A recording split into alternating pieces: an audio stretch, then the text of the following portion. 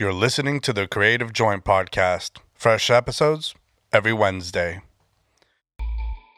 You know where networking came from, right? Networking came from immigrants. Yeah, basically that's how it started. It doesn't matter which group of folks, but when they came to the U.S., you would hunker down.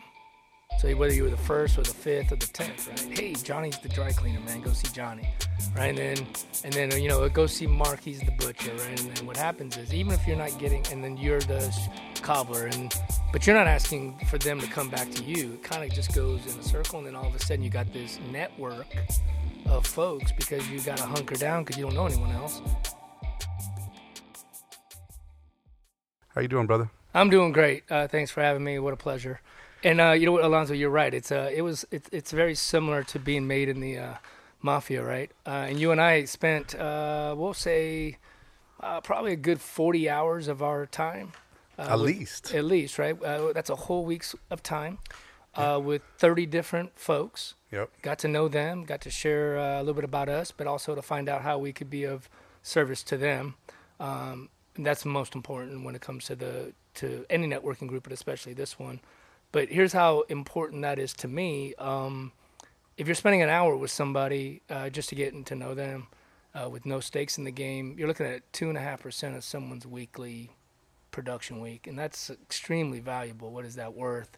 And so that's why it was important to me, and I love the fact that they induct us, and you can't get through any other way. Yeah. So there's no money involved. There's no. This isn't your first rodeo. You've been part of other networking groups, correct? This is my first rodeo. It is your first rodeo. I've never networked before August of last year. Well, never network this way. We network other ways. This is my first group as well. And, Dave Toole brought me in. He had been trying to get me in for quite a bit of while. And, the timing was right. And the first time, it was great energy. And I came in and, I was like, oh, man, it's 7:30 in the morning. I got my guys going out. It's kind of – I was not making excuses, but there was other reasons why it wouldn't fit. And then finally I just said, you know what, I like this. I like the energy, and especially on a day like Thursday, it's needed. It's like the fourth quarter of the week, right? It's like you got your Thursday, you got Friday, and you're like, okay, pump you up a little bit. How did you become acquainted how did you come into the group? Well, I met John Esplana through another group, and the only reason why I even decided to join that other networking group is because, perception is reality, and perception to me when it comes to networking is, you got, regardless of what kind of group it is, when it comes to networking, a lot of folks approach it in what's in it for me. Right. It's called the WIFM, right? What's in it for me. I believe, though, that you got to approach it in what's in it from me. Mm-hmm. And if you do it that way, and that's why I love Bang. Because when I got there, I realized it was going to require what's in it from me through 30. It's a gauntlet, right? I mean, you got to meet 30 folks, and you can't get one no. So that's, with all the different personalities in different industries, it could be really easy to get a no. Sure. I mean, and you get halfway, and you're 20 hours into it, and you're like, somebody's like, hey, Giovanni's like, you know what? Alonzo does photography as well. I don't think this is going to work out. I'm a no, right? I mean, it could easily, or it's a personality thing. Like, maybe somebody doesn't like your energy or whatever it is. That is a lot of people to go through. And I think it's right. It's genuine. There's other, you mentioned the other networking group. So you did go to another networking group. I've been to them, but I only wanted to check them out just to check them out. Yeah, Were they like a BNI type? Or sure, is that... BNI. There's another one. I can't remember the names, but they kind of operate on the same premise, which is, hey, you pay lots of money. The thing about it, though, is it's all comes down to trust and credibility, right? Mm-hmm. And that's why I believe the one-on-ones are actually advantageous to everybody. But also, I'm investing. These folks don't know me, and they're investing time to get to know you. Yeah, but they have no stakes in the game, really. I mean, other than it's part of the process. But if they don't like me and they just spent an hour, that's a large portion of their week they could be doing something else. Sure, making money, being profitable, or whatever it is. So I like the investment from both parties. The other thing is, I don't think personality has much to do with it when you got a group that is driven by how you can be of service to others. I always believe that if you could be of service to others and if you're doing the right thing, everything else chases you, right? Money, business, referrals, recommendations, partnerships. Because then they know that you're out for them. And I'm sure when you met with Giovanni, you were trying to figure out how you could be of service to him and how you could collaborate and work together and and cross-pollinate, right? Yeah. Instead of working against each other. I had him on a podcast. Of course. I wanted to get to know him. I mean, there's no better way to get to know somebody than spending an hour with them and genuinely asking questions, not trying to sell yourself or your services or your business. Sure. It's perfect reverse engineering. But it's a soft sell. It's like, I have people on and I get to kind of talk as well and, relate as well. So people get to find out more about you either way. Sure. And if they want your services or need your services, they're going to find a way to do it.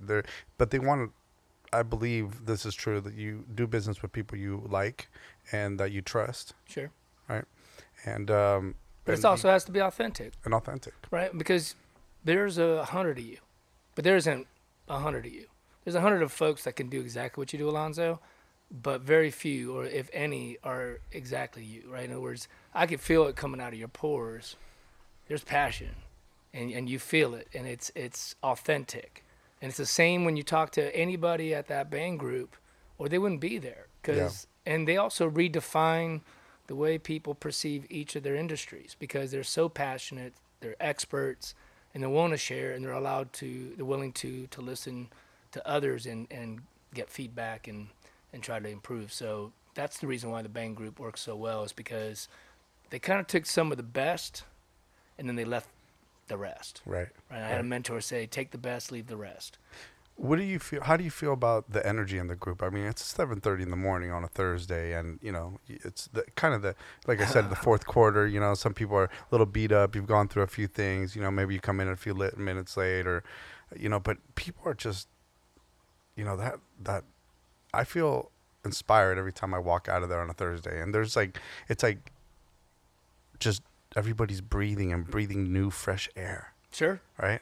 And I think it's because it's a culture. It's also kind of what Dave talked about about his. He had a culture pitch the other day, and it's I believe because the standards are so high that it actually raises your standards. Right. Like you have to be on your game and reach up to those standards, or you're not going to get what you really want out of it. I think the other thing is a rising tide kind of lifts all ships. So even if you're having a kind of a rough day or a rough week, what happens though is because everybody gets a fair share. There are no alpha males or females in the group, right? Because everybody gets their share to be a speaker. Everybody gets a share to facilitate. Everybody gets a share to share and hope. Even if you're having a rough day, someone's going to lift you up because you got 35 folks. Yeah. So eventually, and then of course the momentum builds, and then when you get there, you can't be a dud. You got to show up, and it's just automatic. Well, I think the biggest, the thing where everybody tries to not outdo each other, it's more of outdoing yourself and becoming better, and it's such great practice because we've all heard of the elevator pitch and how do we do that? And, I remember I couldn't sell my business in 30 seconds. I didn't know, we do this, blah, blah, blah, and you get deep into the rabbit hole and this and that. Sure. But to present yourself and who you are and just really quick, it's all about your energy. It's not whatever you're doing, it's your energy that you bring. And so even now it's like a nervous thing once I see like two people down the line, then Kevin goes and Dave goes, you're right. Like, okay, I guess it's me, stand up and do it. And it's such great practice. So yeah, well, and think about it though, nobody's really trained to do 30-minute pitches. 30 seconds. 30-second pitches. I could do a 30-minute pitch, actually. But I would lose you in the first 2 minutes anyway, right? But no one's really trained to do a 30-second pitch. Yeah. And what's neat about the Bang Group, though, is it's a safe place, and yet I've heard folks, after they've done their pitch or they've done their 5-minute, their 5-minute talk, they're nervous, they're shaking. And here's what I always think. You know more than we do. This is your safe place. You're the expert. Place. You know way more than I do about whatever subject you're about to talk about, even if we kind of know, but you still know more. And so I'm there to get a nugget. I mean, that's really it. If it's one or two nuggets, it improves my day, it improves my business, it improves my ability to, have better relationships. And you're right. It's it's also good practice because you're going to watch folks, by the way, like I'll use Dave Toole as an example. I met him. He said he was the shyest guy on the scale of 1 to 10. He was a 15. He didn't even like doing show and tell. Right. And now that guy looks like he is polished and he's been designed to do this all of his life. He's getting hired to go on conferences and speak to hundreds of people in Chicago, you know? Right. Like, but if you asked him 15, 25 years ago or whatever, could you have done this? Would you even see yourself doing this? Right. He would say no, but it's because he's got folks helping him, right? And it raises the standards, and it's also a safe place and there's no judgment or indictment against how you do it. Matter of fact, I've had folks give me advice on my 30-second pitch.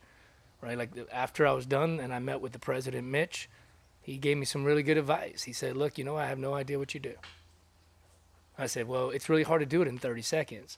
It's kind of vague. And he said, well, here's what you do. Then you just pick an example every week and give them that example, and then that will start ringing bells.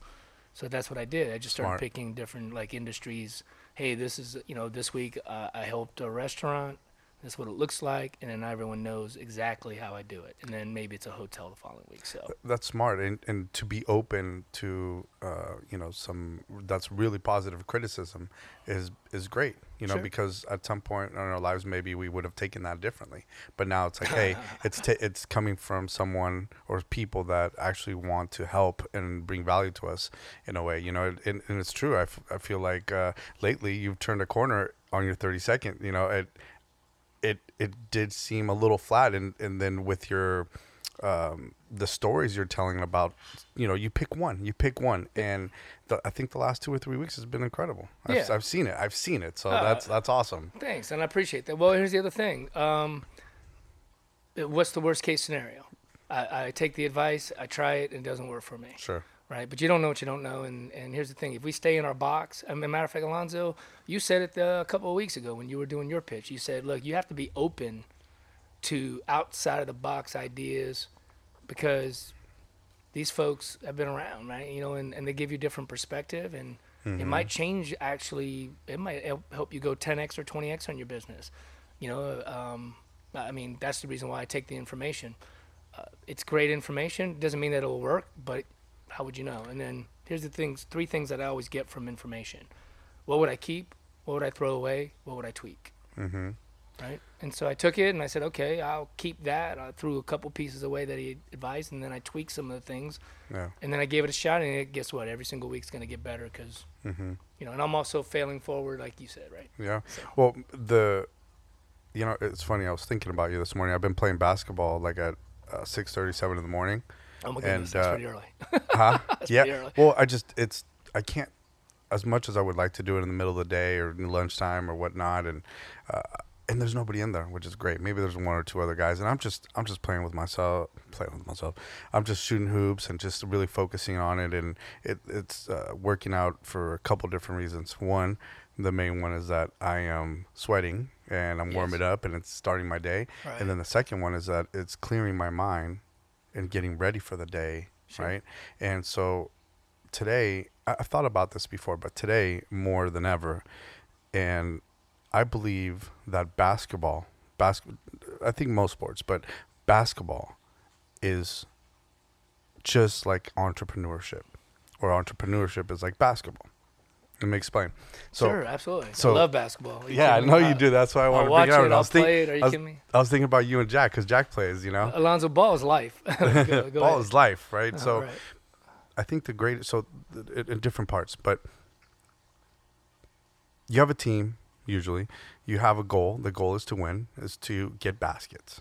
Now, if you're up there, and unless you're, Stephen Curry, which has a lot of practice doing it, if you're just throwing threes and just throwing and throwing and throwing, sure, without any focus, you're just throwing it up, what's the percentage of time that you're going to actually make it?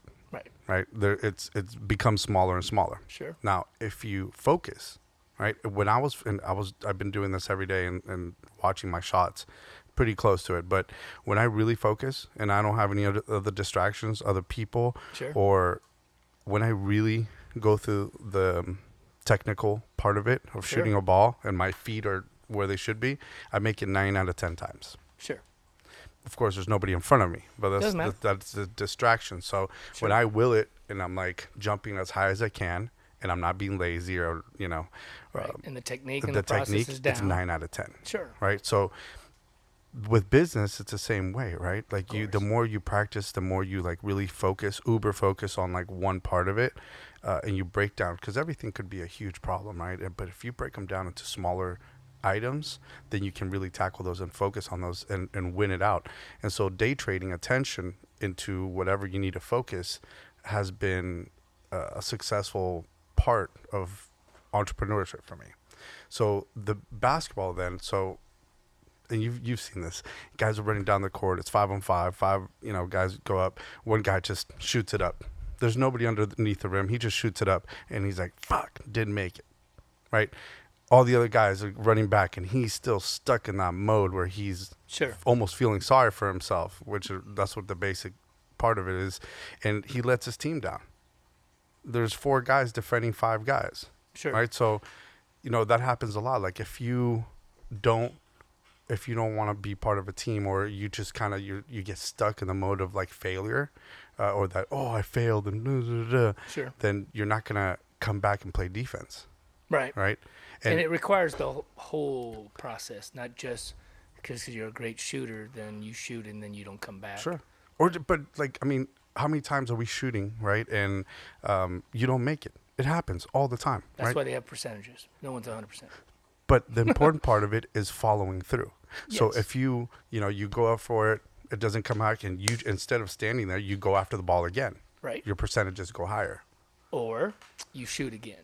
Or like I always tell folks, look, man, if you're a good shooter, you're not going to stop being a good shooter. Mm-hmm. The only way you stop being a good shooter is if you stop shooting because you feel like you missed 2 or 3 in a row, and so now you're not going to shoot. I've heard folks get on the court and go, I want to stop shooting. I'm like, no. I need you to keep on shooting. Yeah. Just shoot when just let the game come to you and don't overthink it, because you've already done this 1,000 times. Yeah. Right? And so you just got to trust the process.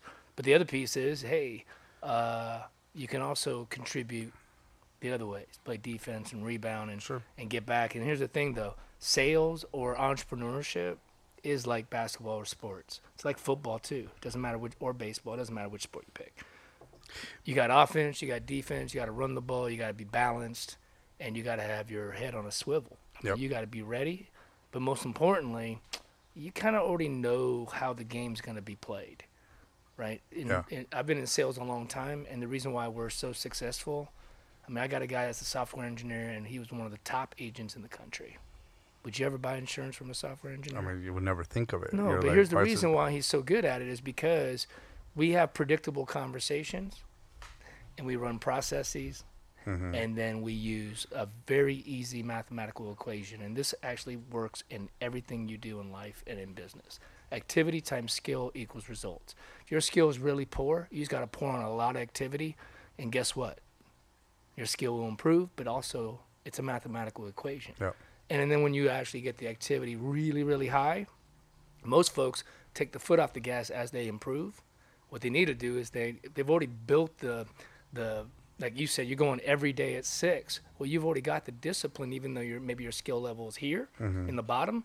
Well, if you've got that activity, if activity times skill equals results, keep the activity high as if you were broke. Yep. I used to be on broke ass mountain, okay? And that's because I wasn't very good, but I did lots of activity. And then when I got great, I kept the same activity as if I were very poor at it.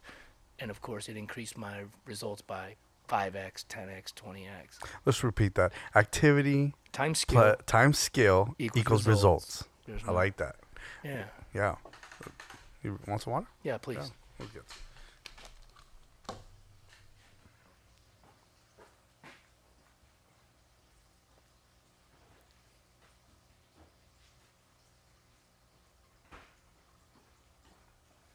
Thanks, man. I appreciate that. Yeah.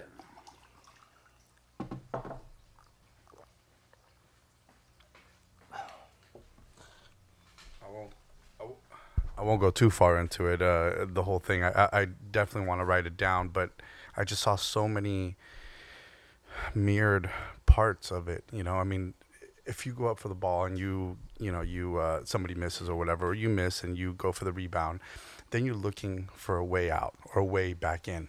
So you're pivoting, right? You're pivoting, you're moving, you're passing, you're looking for different windows that might be open. And once you find that, then you hit it, right? It's the same thing in business, man. Sure. And if you get down, if you stay down and you're like, oh, this didn't work, this one marketing thing, I put everything into it and it didn't bring any customers, like, pivot. You gotta micro adjust, and then pivot. Sure. Right. And that's how winners win. Winners don't win because they win all the time. They win because they lose on the way. Right. And then they just figure out how to win during critical times and remove critical errors. It's all a process. I remember my conversation with Dave Toole as if it were yesterday. And he said, we talked about processes. And if it's a navigational process, it's almost impossible to fail because you just trust the process. Yep. And then you already have checks and balances in case you missed a shot, in case you slip up on defense, or in case, hey, they stack, let's say it's football, and they stack the line in there, but you can still win. You're just going to have to make adjustments. Yeah. But you already know that might happen. And if you're prepared for it, very little can take you off guard, right? The only thing that will actually destroy you is if you quit. Yep. I mean, right? Yeah. Winners never quit. Well, and so this is something about winning. I mean, when you're making shots and you're building that confidence within you, sure, it's funny how more shots go in as you keep going. Of course. Right? You're just in that mood, and you're just in that, that perfect, you're jumping perfectly, you're above the the rim, you're hitting it from everywhere, right? It's just perfect. Yeah, the game slows down, right? It slows down completely. So it's the same thing on that, and of course. and everybody feels it, right? And when somebody or anybody just gets down, maybe the mood is down or something happened, that affects it negatively as well. Sure. So, well, and here's the thing: when you're down, though, what you have to go back is into your your business soul, if you will, and just remember you've done this 1,000 times. Your processes. Yeah, you've done it 1,000 times. Maybe you're just having a bad day. It's a bad week. You just got to take a look at it and go, okay, well, let's reassess, reverse engineer it. What do I got to keep? What do I got to tweak? And what do I got to throw away? Right. Mm-hmm. But you've done it 1,000 times, and you've been here before. So just because you're missing doesn't mean you're going to miss forever. Yeah. And that's how you also break a streak. So momentum goes both ways. Mm-hmm. But think about what you said, negativity or someone's, if they show defeat on their face or in their speech, a lot of folks won't actually help rescue you. Will help. Won't, yeah. They will only rescue you if you understand that you're in a bad situation, but you want to be helped out of that situation and you want to be a part of your own rescue. I used to have a guy on my team, he reported to me, but he used to say, Will, no one's ever going to be rescued if they don't want to be a part of their own rescue. So you can go try to fix all their problems, but if they're not open to it and they stay in that funk, well, then guess what? It won't matter, right? They're not a part of the solution. 100%. I mean, whether you're, that goes for a lot of different things in life. I mean, sure. Relationships or, alcoholism, drugs, or all that. Like, absolutely. You can only push somebody so much. You're like, okay, yeah, you're going to AA, but if that person really doesn't, I'm just going to go through because a judge told me I should go to this or sure. I need to. Sure, I'll do it just to go through it, and that's it. But you have to, on the inside, really want it. Yeah, right? But at some point, if you're their teammate, or you're their friend, or you're their spouse, you're going to say, look, you know what, I'm done. It's just like beating my head against the wall, unless you're open to it, and then we'll negotiate on how we get there. And that's the reason why team culture is important, right? Mm-hmm. Teammates, lifting each other, lifting each other's standards. And I think that's why it comes back to the band group, which is the standards. I believe when I walk in, the standards are extremely high because we're talking about 35 different experts that had to go through the gauntlet to be approved, which means they're really good at their job, good at their profession, but they're also good at the people part of the business. They followed through. Yeah, and they're also good at the people business, right? They're good with people, or they wouldn't have been accepted. And everybody's got different personalities there. You can attest to that. Oh, absolutely, man. Right? I mean, just this book I'm reading, it's How to Win Friends and Influence People. The only book you need to lead you to success. This has been 80 years in print by Dale Carnegie. And, just seeing the cover of this book, I was like, the only book you need to lead you to success. I mean, it was just the cover definitely made me want to walk away from it, that kind of style. But I'm like halfway through it, but it's been incredible. And it's just about that. It's having that emotional IQ to be able to deal with people. Like, that's huge. That's more impactful than, and more valuable than technical stuff. I can teach people how to do that, but you can't teach people how to take a fall and get up, or how to be positive, or just be less egocentric. I mean, you can't teach work ethic. No, definitely not. And so that's the reason why there's also no natural salespeople, and that's why there's no personality that is better for sales than the other. Matter of fact, when I was running a very large team, I had folks that were all different, introverts, extroverts, all different personalities, and they all flourished. Because they trusted the process, and they ran the process based on their own personality, right? But, I mean, and here's the funny thing that you said, the emotional IQ.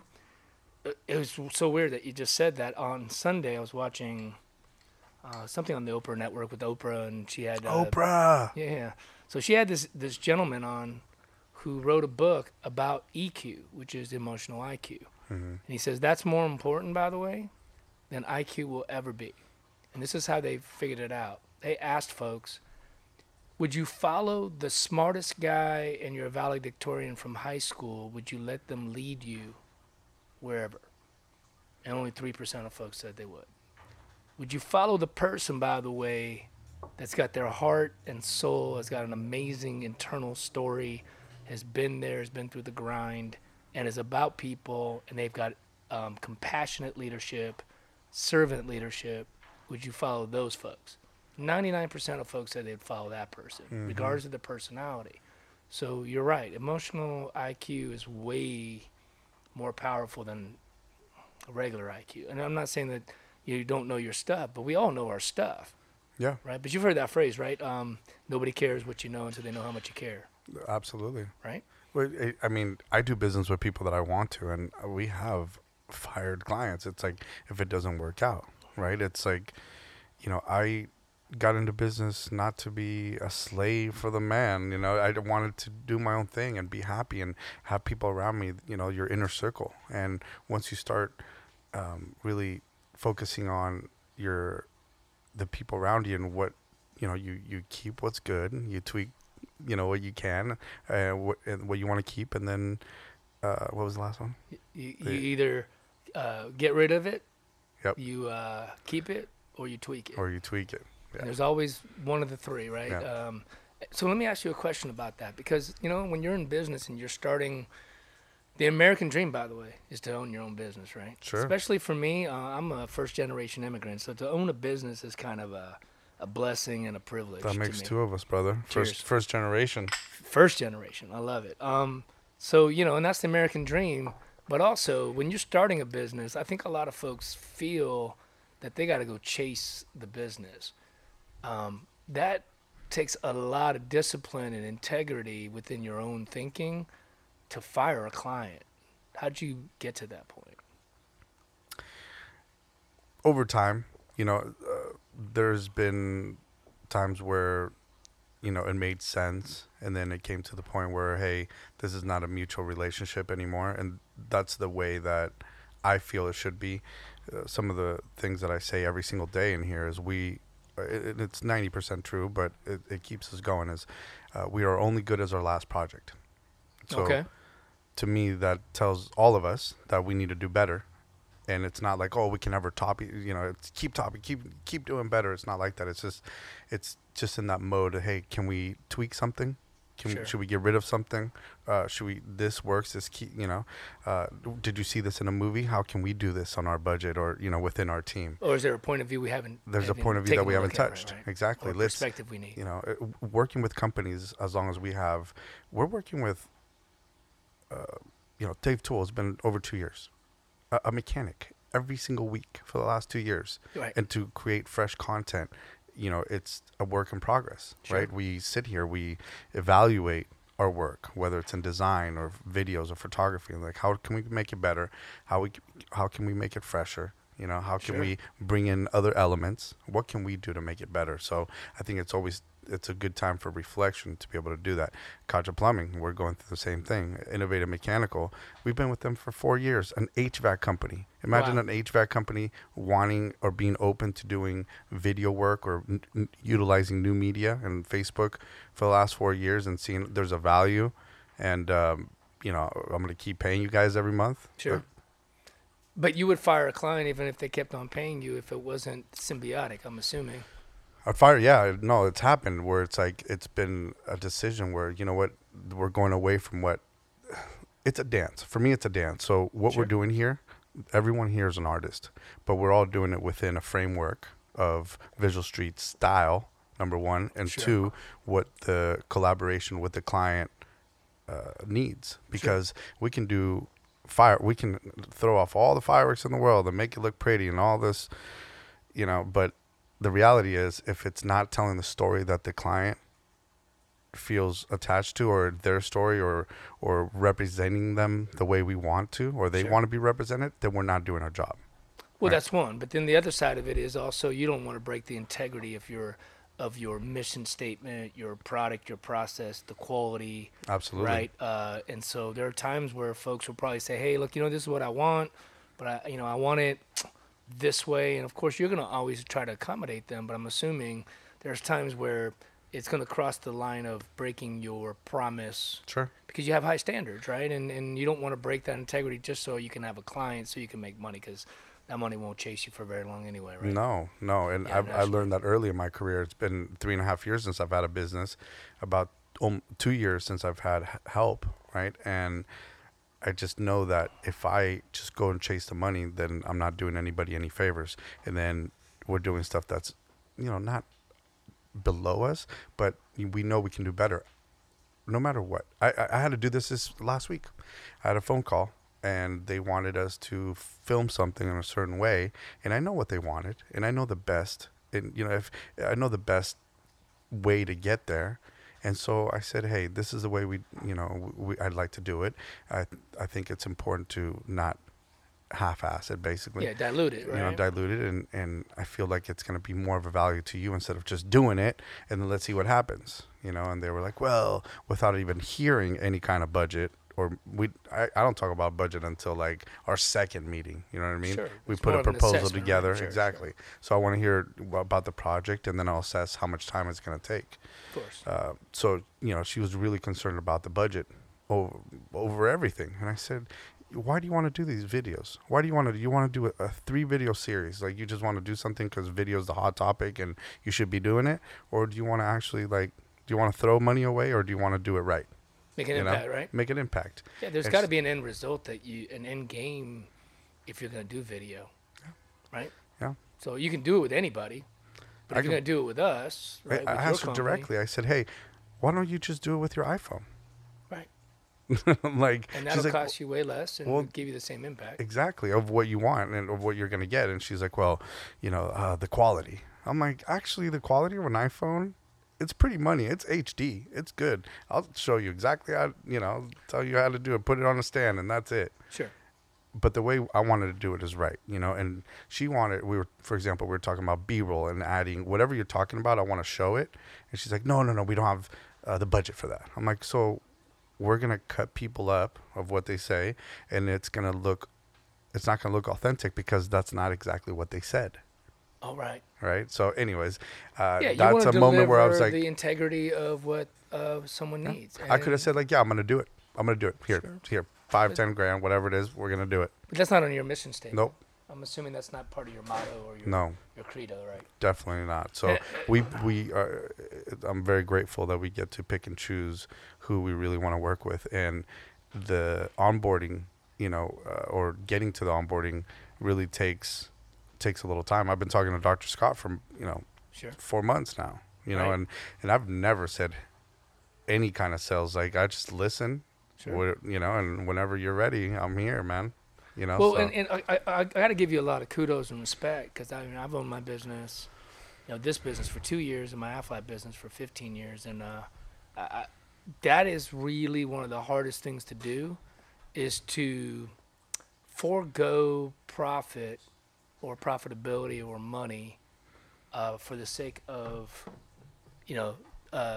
your process and the integrity and sticking to your guns. Yeah. Tough to do. That's much respect. And, It is. And actually, you know what? All entrepreneurs can take that lesson, and that is, when you're in business, you don't have to do business with everybody.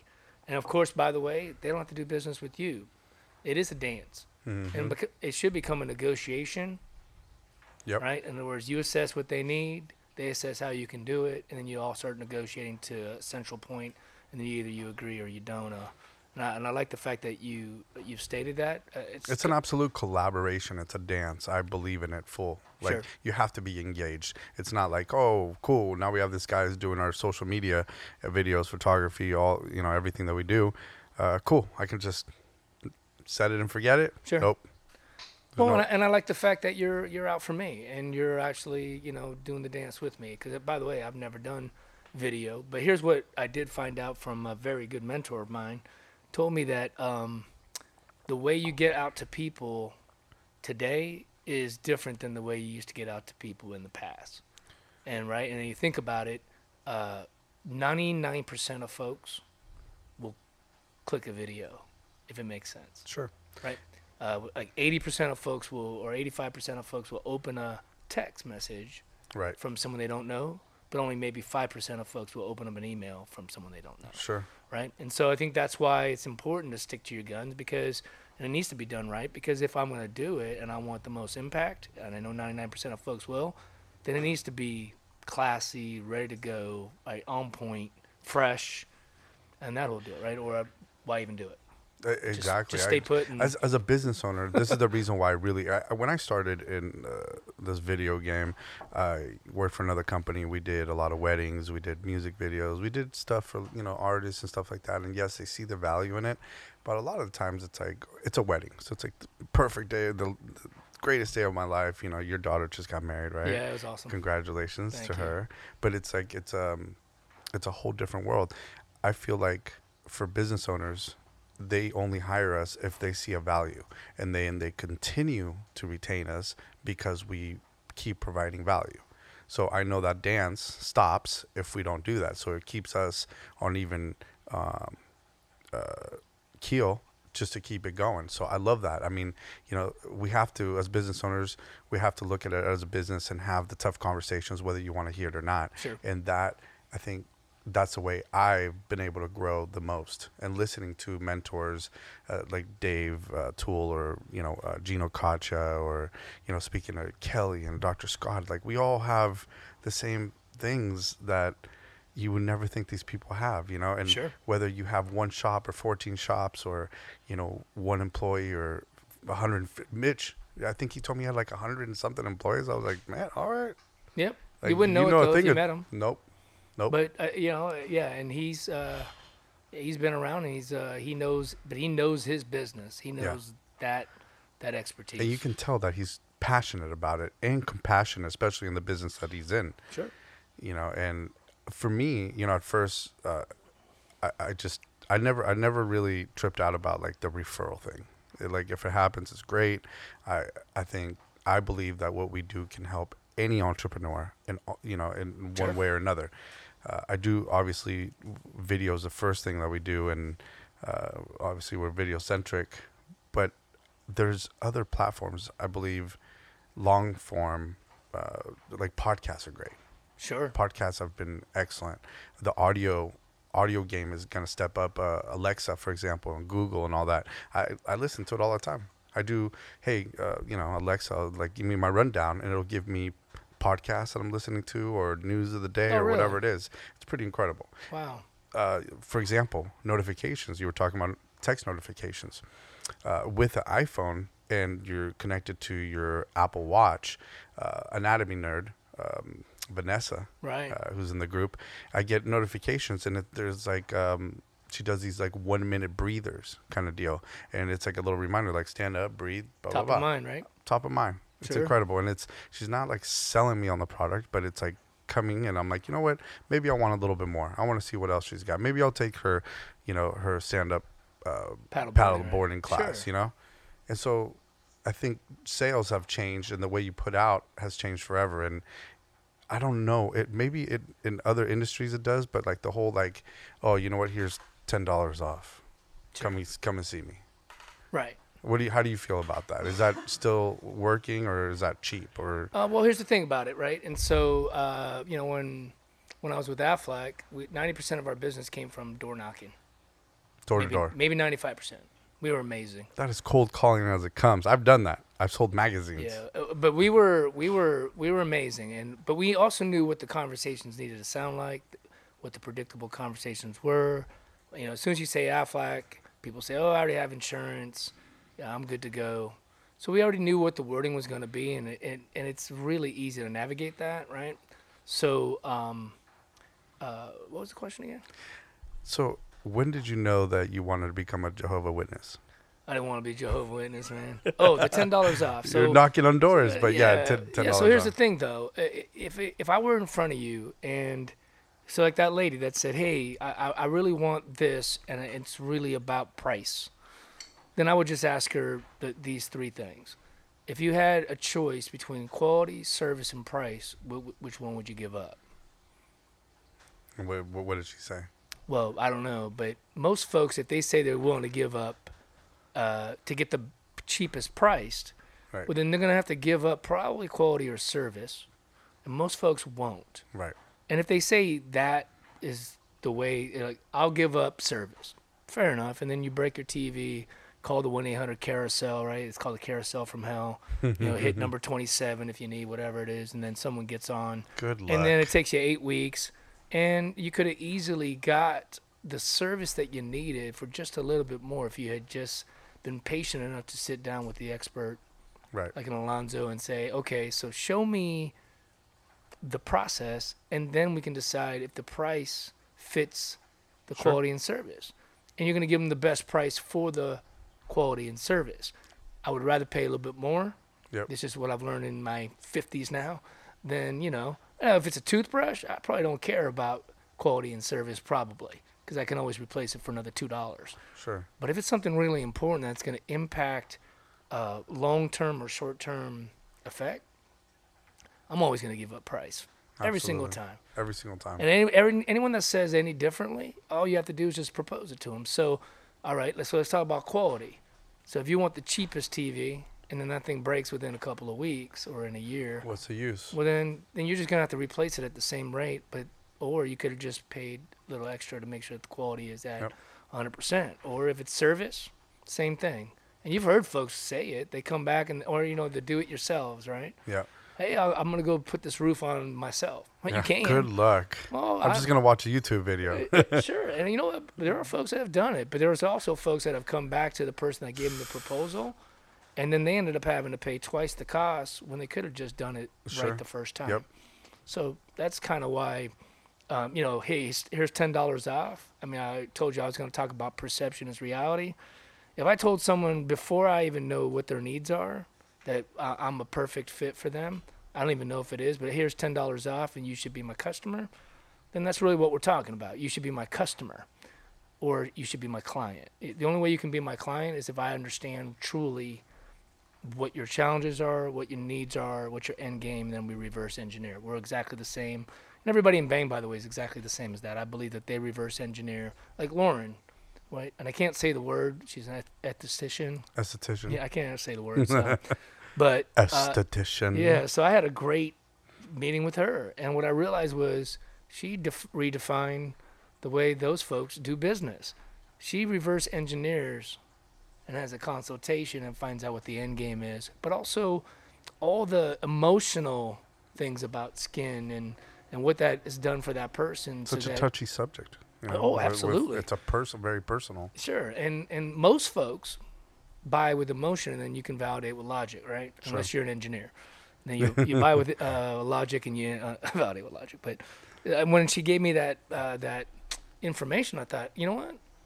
Now I get it. Now I get why someone would want to sit down with you right. and really like have a discussion that's emotional, and then you're going to start putting like, logic with that solution, right? And then the people are going to go, okay, this makes sense, and then that becomes your client, not a customer. You're not going to give them $50 off just because you need customers. Sure. Right? So that brings up a good point. I mean, does that cheapen your quality of your product and or service if you go money first, right? It's like, here right away, here, judge us that it's gonna be cheaper. Well, okay, so first of all, cheap. If I say cheap, what do you think? It's gonna break very Cheapest, soon. cheaper. So yeah, I mean, cost effective is different Right. than cheap, right? And we're all professionals, so if I can give you the best product with the best quality, best service for the most fair price, that's Yep. better than cheap, right? The other Guaranteed. thing is, if you ever lead with money, then you can also be taken over with money. The next guy's like, you know what? I'll give you $25 coupon. Of course. And then so that's the reason why a lot of folks lose battles when it comes to money. By the way, Aflac was not the cheapest. Not even close. And yet we never lost to our competitors too often. Because I never actually started with price. They go, well, can you just send me a brochure with some rates and then I'll see if my employees will do it. I said, well, you can do that, but then you might as well just go with the competitor. Matter of fact, I'll give you the number of the guy. He's a good friend of mine. He'll be able to take care of you if you're looking for the best price. They had the best commercials. Aflac's got pretty cool commercials too. But when someone says, "Hey, give me the best price," I'm like, if that's what you're looking for, then you're really looking for the cheapest price. Right. Cool. I got someone. I'll even put you in touch with them. They will satisfy your needs. Or we can decide, why do you want to put in voluntary benefits? What is it that you're challenged with? Is it attraction and retention of your employees? Is it because it's cost prohibitive to put in benefits? Is it because whatever it is, we can fix it if we understand what the problem is. Right. And so I've always gone under this whole deal. If this, then this. If this, then this. Or stay put.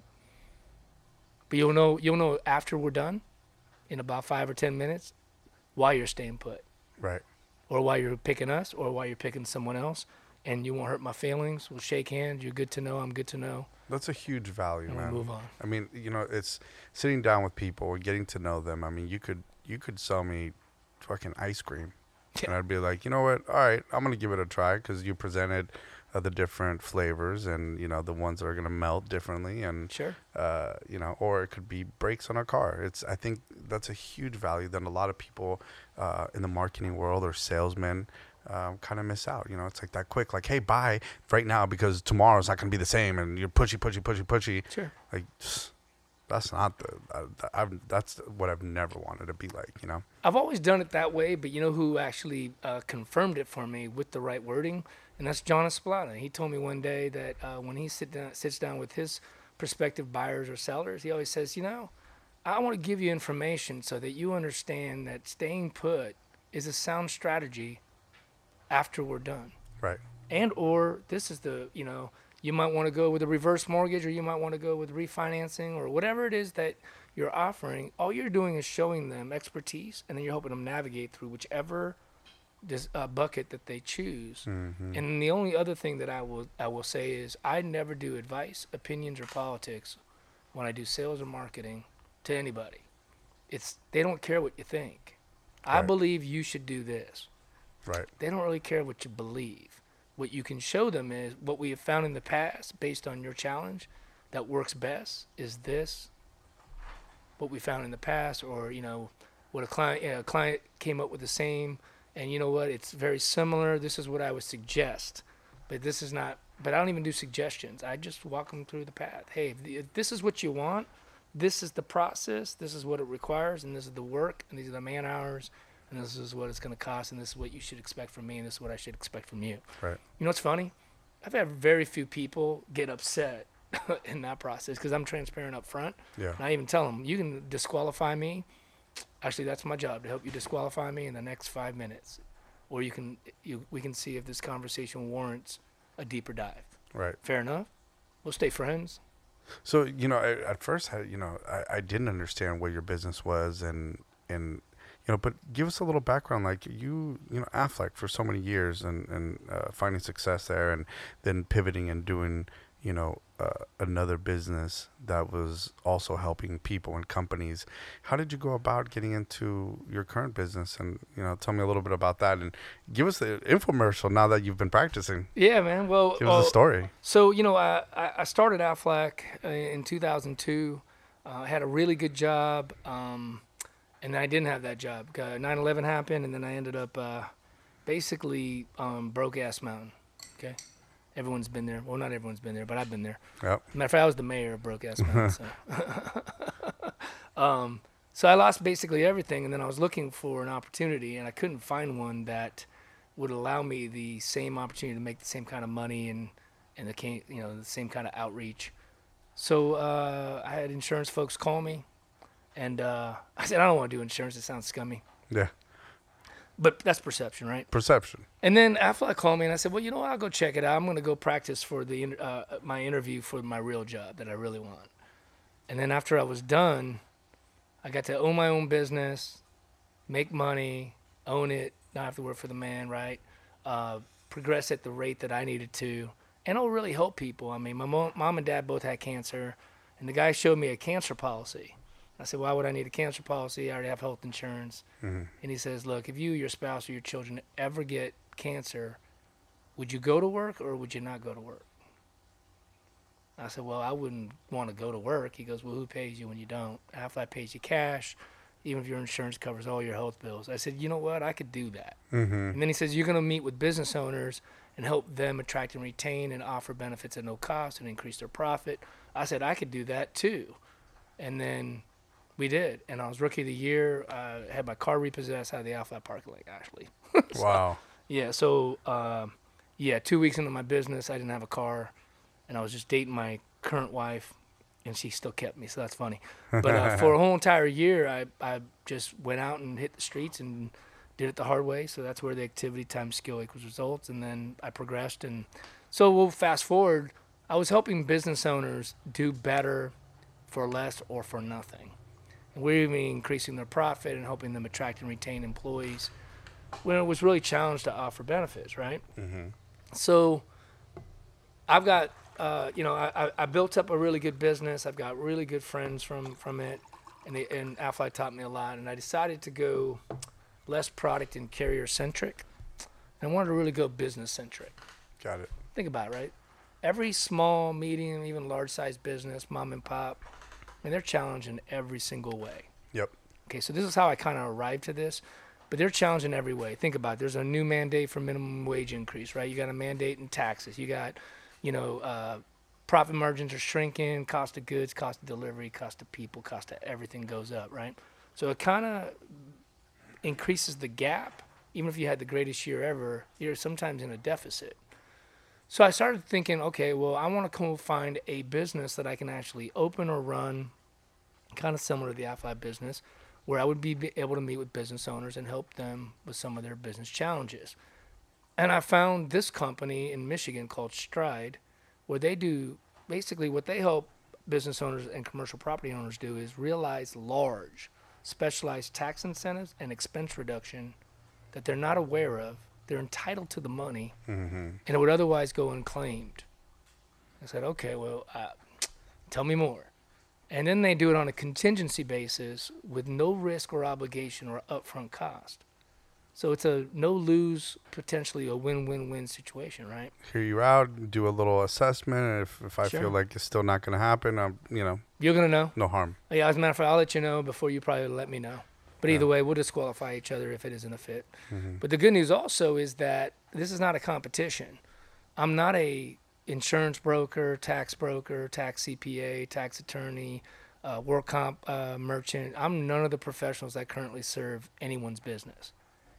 But you do work with them. I work with them. Yes. So what I don't do is I don't go in and say, And a lot of sales folks do this anyway. I'm better. We're great. We're amazing. Let me show you why this guy's messing up, or this lady isn't really that good, or we got a better price, or whatever it is. I'm like, look, if you love them or you hate them or you're indifferent about whomever is serving you, I am the one company that you need, and here's why. Literally, I'm a watchdog for your business with no stakes in the game. Because we don't make money unless we find you money. Mm-hmm. And when we reveal the savings at absolutely no cost, risk, or obligation, you get to join up with your partners, your professionals, your CPAs, and they will give you the final blessing. If it's a good strategy, okay strategy, or no strategy.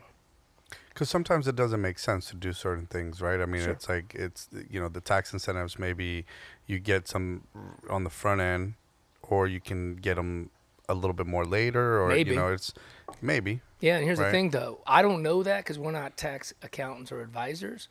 We run the studies, the audits, and the analysis on the IRS, on the work comp carrier, on the credit card merchant, on the county assessor's office, or whatever component it is, and we reveal the savings with no stakes in the game. So if they say, look, you know what? My CPA says it's not really, it's a good idea, but not a sound strategy in my situation. Mm-hmm. Perfect. Guess how much it costs you to get there? Zero. Right. Matter of fact, I'll send you a bill for 10% of zero. I'll even put late charges on it. Okay. So tell me this, though. So if you're talking about the type of industry that you are in, because the type of industry you're serving is businesses, right? And commercial property owners. Commercial property owners. I mean, we've talked about this before. Restaurants are huge. Sure. There's a lot of new hires, right? Sure. And turnovers, and so there's a lot of incentives at that place, hiring, veterans, for example, hiring. 16 to 25 year olds. Mm-hmm. There's a tax credit to if you hire someone that's disabled. Like my local Safeway, some of the baggers are disabled. Mm-hmm. There's a tax credit if you hire that person, but you got to know before you hire them. Mm-hmm. And if you don't go get that money, you forsake it. Is there a time limit on this? Yes. There is. It's a very small window to get it.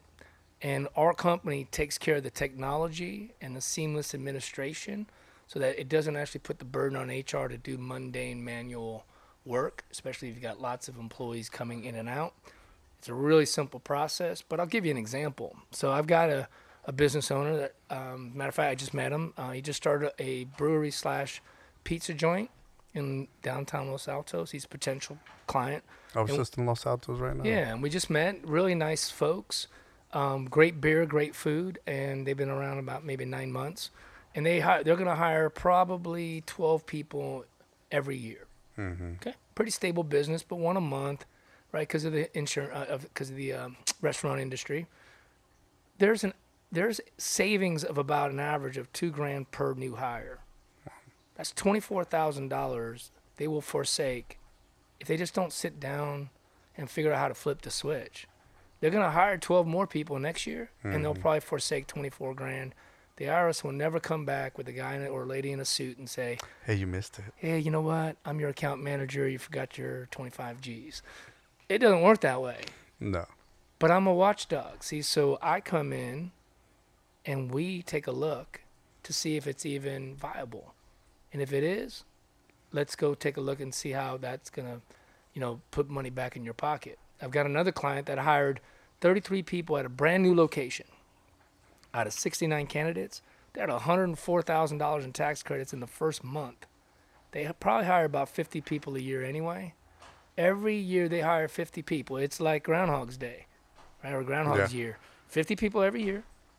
It's their process. It is what it is, right? And they're bypassing $100,000. Mm-hmm. Let's use some quick mathematics. Alonzo, if you're if you're in a gross profit margin of 10%, and I just found you $100,000, I just saved you $1 million of production. Yes. Why wouldn't you at least take a look at it? Yeah. Right, and so that's what we do. It isn't really the product or the delivery or the mechanism. It's really more. That's what I love about it. It's a holistic approach. We can also help them with credit card and work comp audits. Give you an example. 70% of business owners are being overcharged by their work comp carrier and or their credit card merchant. It's not because it's egregious. It's just usually errors or processing fees or whatever. What's that average again? About 70% are being overcharged.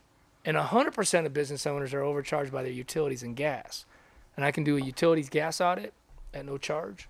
I can do a work comp audit at no charge. And I can do a credit card audit at no charge. And I don't replace anybody that currently serves them. I'm just running an audit on the actual carrier, which keeps them honest.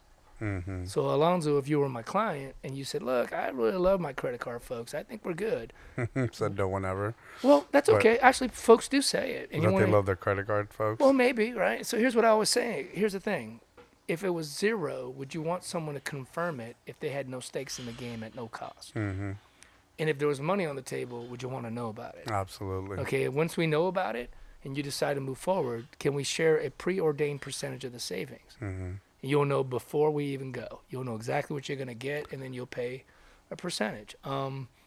So let's say we find you nothing. Can I audit them again next year? Because maybe they'll mail it in next year. Who knows? But can I be your watchdog for your business and major components, and then you go focus on the business that you're currently in, which is the visual business, right? Yeah, I mean, it sounds like a no-brainer. Well, you would think so, but my mom says you can't fix crazy, stupid, or unwilling. So unwilling, right? Yeah, absolutely. You gotta. It takes open-mindedness. Right. And tell me, so why would someone? What are some of the reasons that you get for people not wanting to go through with it all the way? That's the best question of the day, actually. And it's funny. That's how I operate in sales. I want to know the reasons why they wouldn't, not the reasons why they would. We all can figure out why they would. Why they wouldn't? Okay, well, first of all, one of the gentlemen yesterday said, I pay my CPA to do this. I'm sorry, I pay my CPA to do this, right? You do. You pay your CPA to actually handle your taxes, right, and come up with filings and everything. And some CPAs are very proactive, but they do everything mostly based on the form. This is different. These are engineer-based studies. These are audits and those kind of types of deals. And the CPA is still going to file your taxes. We're just going to run the data. And it's audit defensible. We've never had a declination by the IRS in 19 years in business. And we run everything against audit defense guidelines, so we take it from the end and work backwards. If there's anything that's not kosher, we kick it out and we don't even present it. And then we put an audit defense guarantee on top of it. I said, that's the reason why we work great with CPAs. See, we give you the data so that your CPA can make the right filings based on your situation. Mm-hmm. That's one of the reasons why they won't do it. Second reason is because sometimes they just can't get out of their own way. Yeah. Yeah, it's like that you happens. firing a client, right? I'm not there to convince them. I just want to show them a different way of looking at things. Mm-hmm. But the guy that owns the 5 restaurants where we saved him $104,000, he's willing to refer me to everybody he knows. And he knows a lot of folks in the restaurant. And the reason why he's done it is because I showed him proof positive. Right? I said, look, don't even refer me to anybody until I'm done. He said, I got some folks. I said, wait until I'm done. Mm-hmm. I want to prove to you that it's exactly what I promised. And if it is anything short of it, don't do it. Don't refer me. I don't need the business. I want to help folks just like I'm helping you. Right, and they're going to want to talk to me. So we help them a bunch of different ways. There's a couple other reasons why. Sometimes it's a timing issue, but there's really no urgency. So I will sit down with someone and say, hey, look, there's really no urgency unless you make it urgent. Yep. Like if you want to know or... Right away. Right. Like, or if it's right around tax time, sure. But the good news about it is let's have the discussion so that you can proactively figure out if this is a fit, no fit, stay put, whatever it is, and then we move on. And then they can also do it in a la carte bits and pieces. Mm-hmm. Some things are a little bit more urgent than others, and we allow them to kind of tell us what works, and I work within the confines of what they need. So generally, what's the timing? What's the timing of how long this takes? What's the hiring tax portal? I can put one in right now for you in 2 minutes. Mm-hmm. That's easy. But like a whole assessment from start to finish. You know what? It usually takes about 6 to 8 questions and about 10 minutes to get them a savings estimate. Then, if they decide, hey, some or all the components, we will send them a link, or the folks that are responsible for certain documents. We don't go into their financials, which is also neat. And then we'll just ask them for specific documents that they'll load into the portal. Mm-hmm. So they don't, we don't have to go try to gather them. So if Mary handles your work comp, Mary's going to get an email. She'll load it.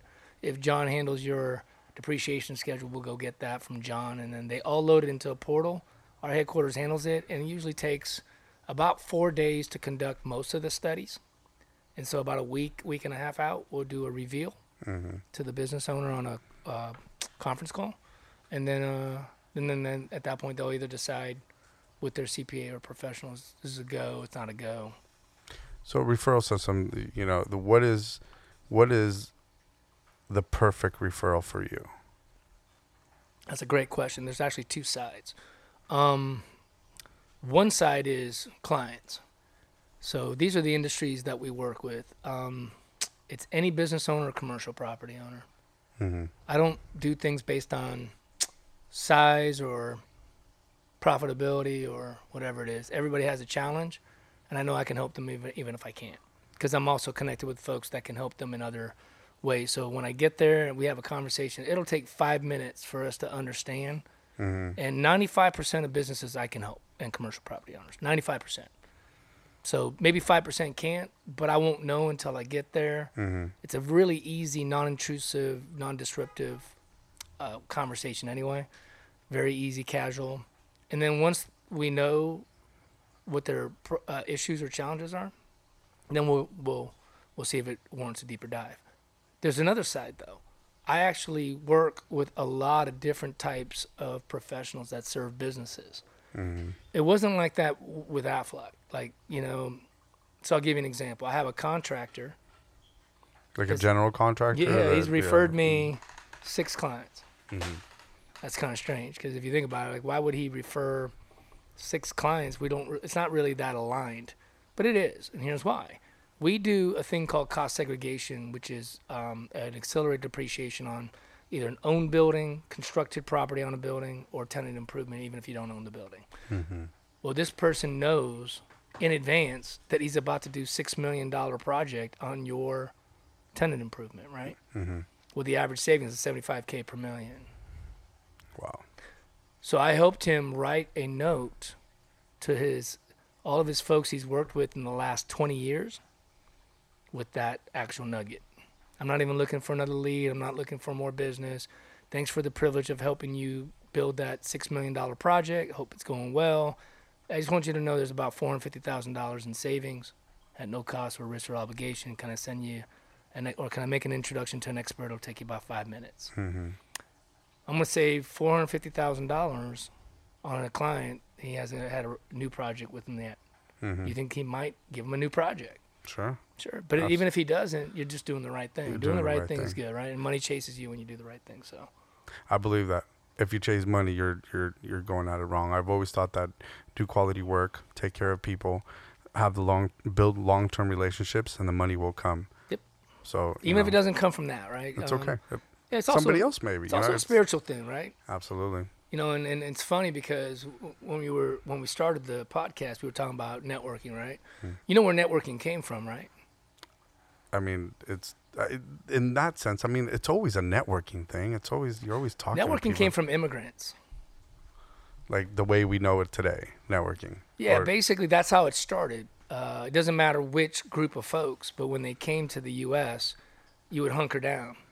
So whether you were the 1st or the 5th or the 10th, right? Hey, Johnny's the dry cleaner, man. Go see Johnny, right? And then go see Mark. He's the butcher, right? And then what happens is even if you're not getting, and then you're the cobbler, but you're not asking for them to come back to you. It kind of just goes in a circle, and then all of a sudden you got this network of folks because you got to hunker down because you don't know anyone else, so that's how it kind of.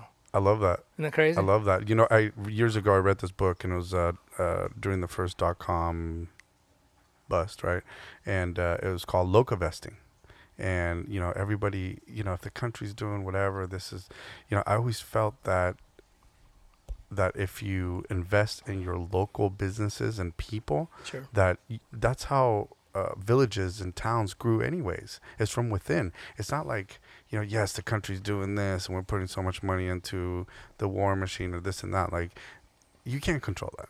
What we can control is our network. Right. And so local vesting was such a great word for me that it made me want to know who my butcher was, know who my mechanic was, have a long-term relationship with my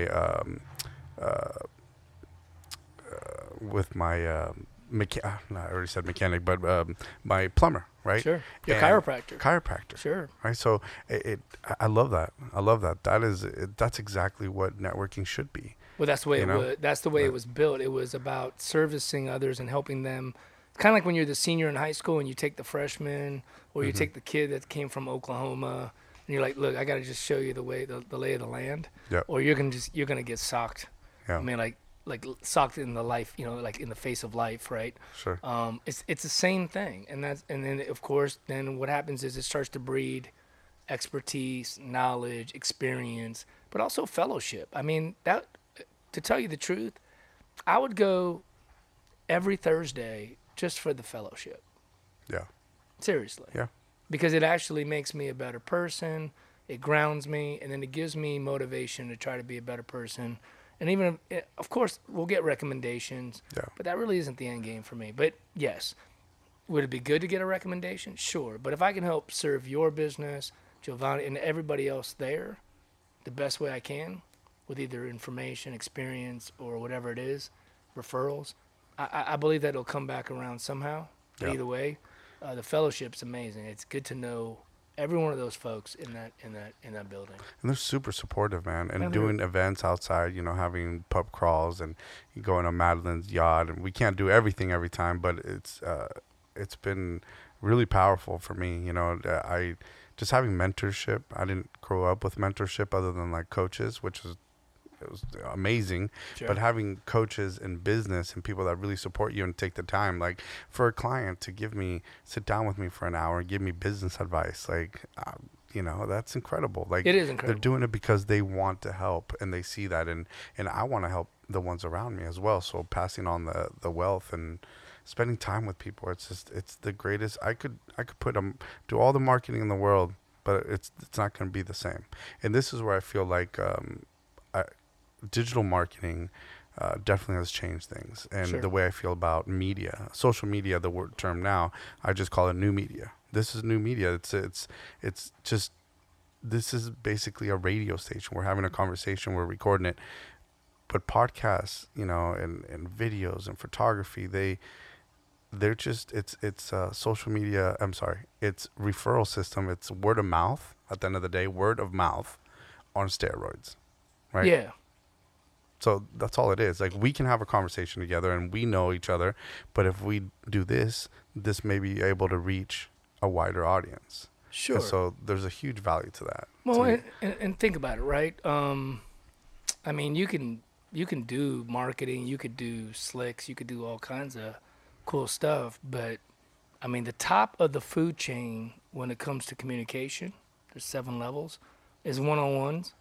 After that, it's like symposiums, seminars, webinars, that kind of stuff, right? Yep. So this kind of stuff. Because how else can you feel the vibe, the passion? Like, I always think about it all the time. Like, my wife, when I get home, she's like, how was the band? I said, you can just feel the passion coming out of each person's pores. Mm-hmm. You don't feel it unless you're in the room, right? Yep. If you just send a brochure or a slick or, hey, a blurb, it isn't the same. I get it. It serves a purpose, but sure. But I would rather have the one-on-one meeting with you, Alonzo, so that we get to know each other on a different basis, but also you can see it. I can see it, that it comes, like, it actually leaks out of you. And then guess what? The expertise, well, we already know you're an expert, but that comes after, right? Because then you're showing me, like, hey, this is my story. This is how I got here. This is, I'm with the grind, and guess what? Folks want to do business with the underdog, the hero, those kind of heroes, right? Yep. That's why we watch the Disney movies where, like Hoosiers or whatever it is. We like the underdog. And so when we feel it, I'd rather do business with you than someone that just kind of runs through and has never really walked the walk. Absolutely. Right? I believe it. Yeah. I believe it. Well, let's end this on a good note. We've been on a good note the whole time, but, McDonald's and the owner of McDonald's, we all might know the story, maybe watch the movie, but, they asked him, what business are you in? I think he was doing a symposium or a conference, and he asked, "Hey, what business am I in?" And people laughed. They're like, "Well, of course, you're in the burger business." And he was like, "No, I'm in the real estate business." Right. Right. And so, if somebody was to ask you and or refer you, "Hey, I have this guy Will. Like, what business are you in?" I'm in the people business. I'm in the perception business. I try to help people take care of misconceptions and perceptions about certain ways of doing business, so that this way they can get the biggest advantages of what they're entitled to. The guy that I saved $104,000 in a month, he said, "I heard you were saving me money," and I said, "Actually, I'm getting you every dollar you're entitled to." It's your money, and I appreciate the blessing and privilege to allow me the opportunity to do that, so that you flourish, you do better. Because think about your local business.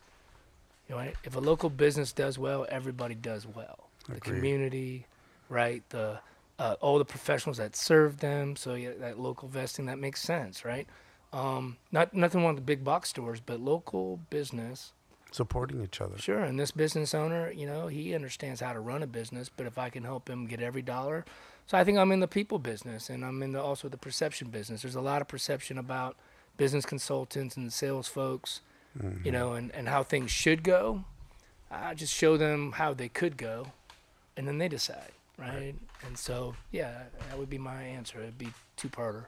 I really am in the people business. I love people, and I think our lot in life is to make it better than the way we showed up.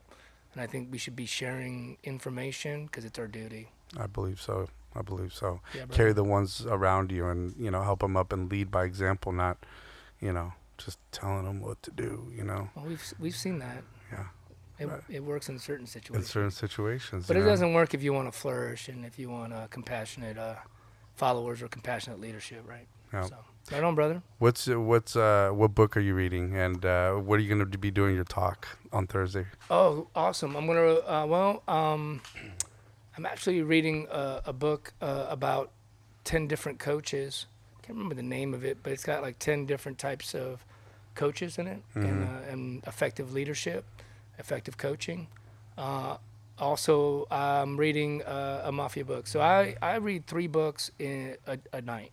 I don't read 3 whole books, but what I'll do is I'll do 20-minute excerpts. So I'll read something spiritual. I'll read something like business or improvement. And then I always read something I just like. And I love mafia. Anything that has to do with the mafia, I will read. So it's The Black Hand. Yeah. It's a very interesting book. It gives you. Is it about somebody specific? Yes. It's about Miami, right? So, but it's The Black Hand. So it's about the Mexican mafia, which is very interesting to me. It gives me a lot of perspective on how things can be done, should be done. But anyway, so that's what I'm reading. And then what I'm going to talk about on Thursday, I'm excited, is perception is reality. I want to help all the folks in the group that were allowing me the blessing to meet them and take the time to vet us in and induct us, because that was actually a really cool thing. I want to give back to them and show them some things that I know that maybe improve their business, improve their people's perception of their business or them or their industry. So, yeah, that's what I'm going to be chatting about, man. All right, man. We're looking forward to the talk, and I'm going to be the moderator, I guess, or is that what you call it? I'm going to have the gavel in my hand, the facilitator. I like it. I don't know how I'm going to be. We'll see. All right. Well, you're gonna bring the funk though, so that's cool. Yeah, you got to be high energy. You can't be low, flat at that point. I know that, so. It'll be my first time. I'm looking forward to it. But, you'll be great, man. You know more than we do. So. All right, brother. I appreciate it. Well, thank you for coming out. And, that's our first session. Hope you guys let us know what you think and how you feel. And, hopefully we can get some more stories that we can share on this and really local vest in each other and help each other at the end of the day. Not just survive, but thrive. For sure. By the way, if you like it, let us know. If you don't like it, let Alonzo know. Yeah, let us know. Where can we find you on the internet waves? Yeah, so Will at willservesolutions.com is my email. You can go to my website, willservesolutions.com. No E at the end of serve. Where else? I think Are you I'm on LinkedIn? Are you on Facebook? Oh, I'm on LinkedIn. So yeah, I'm definitely on LinkedIn. It's just under Will Schaub. So, all right. Cool. All right, brother. Thank you. It was a pleasure to have you. And next time we'll do this over some beers at a later point. And all right, well, then let's set it up already, man. You had me at B. All right, I'm ready. I'm ready.